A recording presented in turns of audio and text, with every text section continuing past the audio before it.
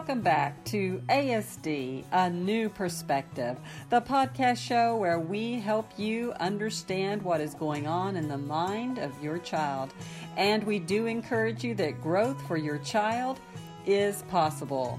I'm Kat Lee, and enjoy this visit with Dr. Gutstein and his inspiring words for us as parents in the coming year. It's only recently now that we see that here we're talking about, good parents, normal parents who have the potential, good enough, I guess is the word I'd like to use, parents who have the potential to provide the guiding, and yet are unable to provide this. And we're starting to see studies that show that these normal parents, the way they now start to parent their autistic children becomes different and more different as the months go on.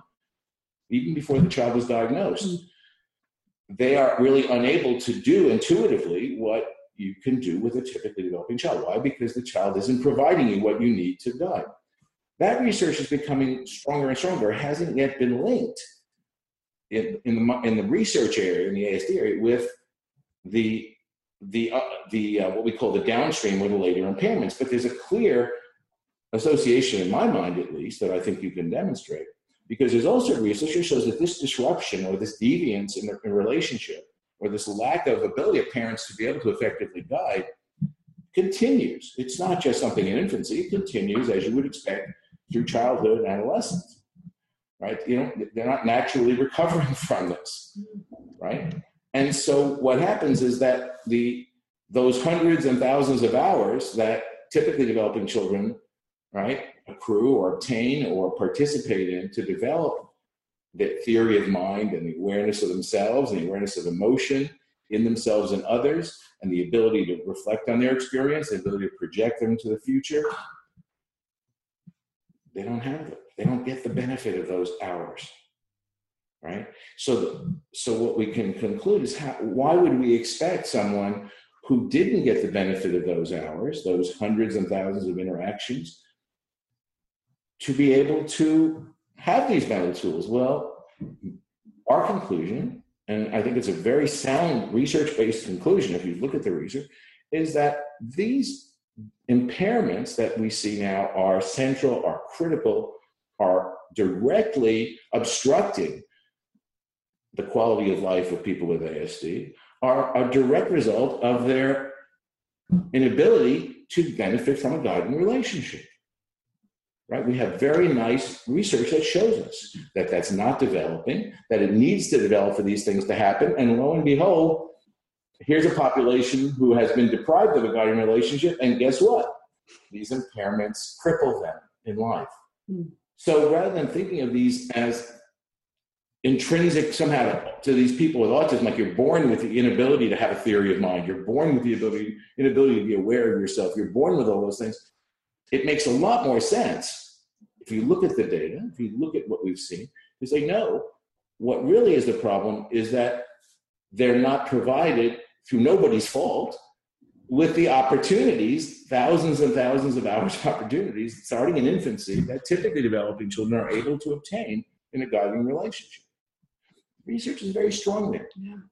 But yet, there seems to be a lack of awareness that we can do much, much more for these people.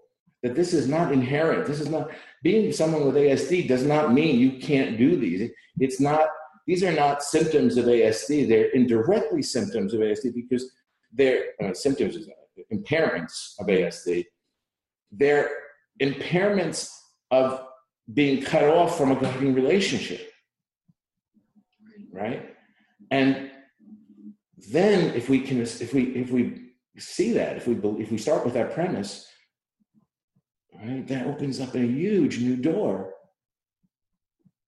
for providing people opportunities. And of course, that's what we've seen with RDI, that we can provide opportunities for people with ASD to become aware of themselves and others, to learn from their prior experience. The emphasis we've had on dynamic intelligence has really been an emphasis on giving children, adolescents, adults, and their families with ASD, giving them the tools now to be able to extract, to be able to learn from their experience, to organize it, to use it to help them prepare and plan for the future. It's been dramatic in the way they feel, in the way that their sense of agency, their sense of effectiveness in the world, their sense of becoming aware of their own emotional life.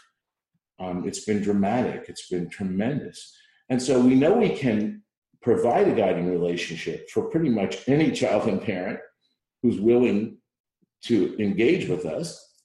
It doesn't matter about the child's impairment, level of disability, it doesn't matter. Mm-hmm. And we can provide the opportunity for this type of growth, this type of mental and emotional growth for any child, up to the point of that, each child's going to have different limitations and such, but we can provide much, much more.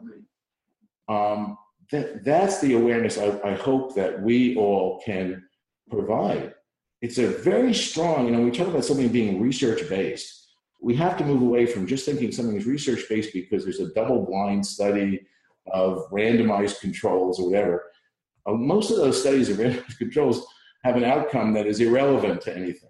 But research-based also means that there's research evidence to support changing the way we look at this, changing the way we approach this, right? And there's a very, very strong research base for this that we all should be acquainted with. And that's looking at typical development. So there's 3 areas. If we look at what we call the downstream impairments that are universal, the children, adolescents, adults with ASD, that no matter what your other abilities are or limitations, these are handicapping. These are things that are not developing. If we look at those, if we look at the work that's being done with infants and toddlers who are not yet diagnosed, and look at the disruption that's occurring in the interaction with parents, even though the parents are capable people, we look at that. And then third, we look at typical development, and we look at how these things require a guiding relationship. Scores and scores of studies. This is not, just on theory of mind alone, I have over 50 studies demonstrating the direct link between the guiding relationship and theory of mind development. And so if you take away the guiding relationship, why would you be surprised to see that people with ASD have a deficit in theory of mind? It should be obvious, right? It's research-based. I think it's important that we try to create that linkage. That's the awareness I'm hoping that we can provide through what we're doing for our larger community. That, I think, will make a difference in what we do. To redirect our emphasis to providing those experiences for people with ASD, whether they're, certainly starting as early as possible, but at any age, and providing parents with the resources, which we try to do, to be able to develop a mindful guiding relationship, knowing that intuitive relationship, through no fault of their own, it didn't develop and isn't going to develop, that they have to be mindful, that we have to help them to look at the particular child and what they need to actively participate in that relationship. That's my hope for awareness this year. And thanks for joining us for ASD, A New Perspective, the podcast show where we help you understand what is going on in the mind of your child. And we encourage you that growth for your child is possible. I'm Kat Lee.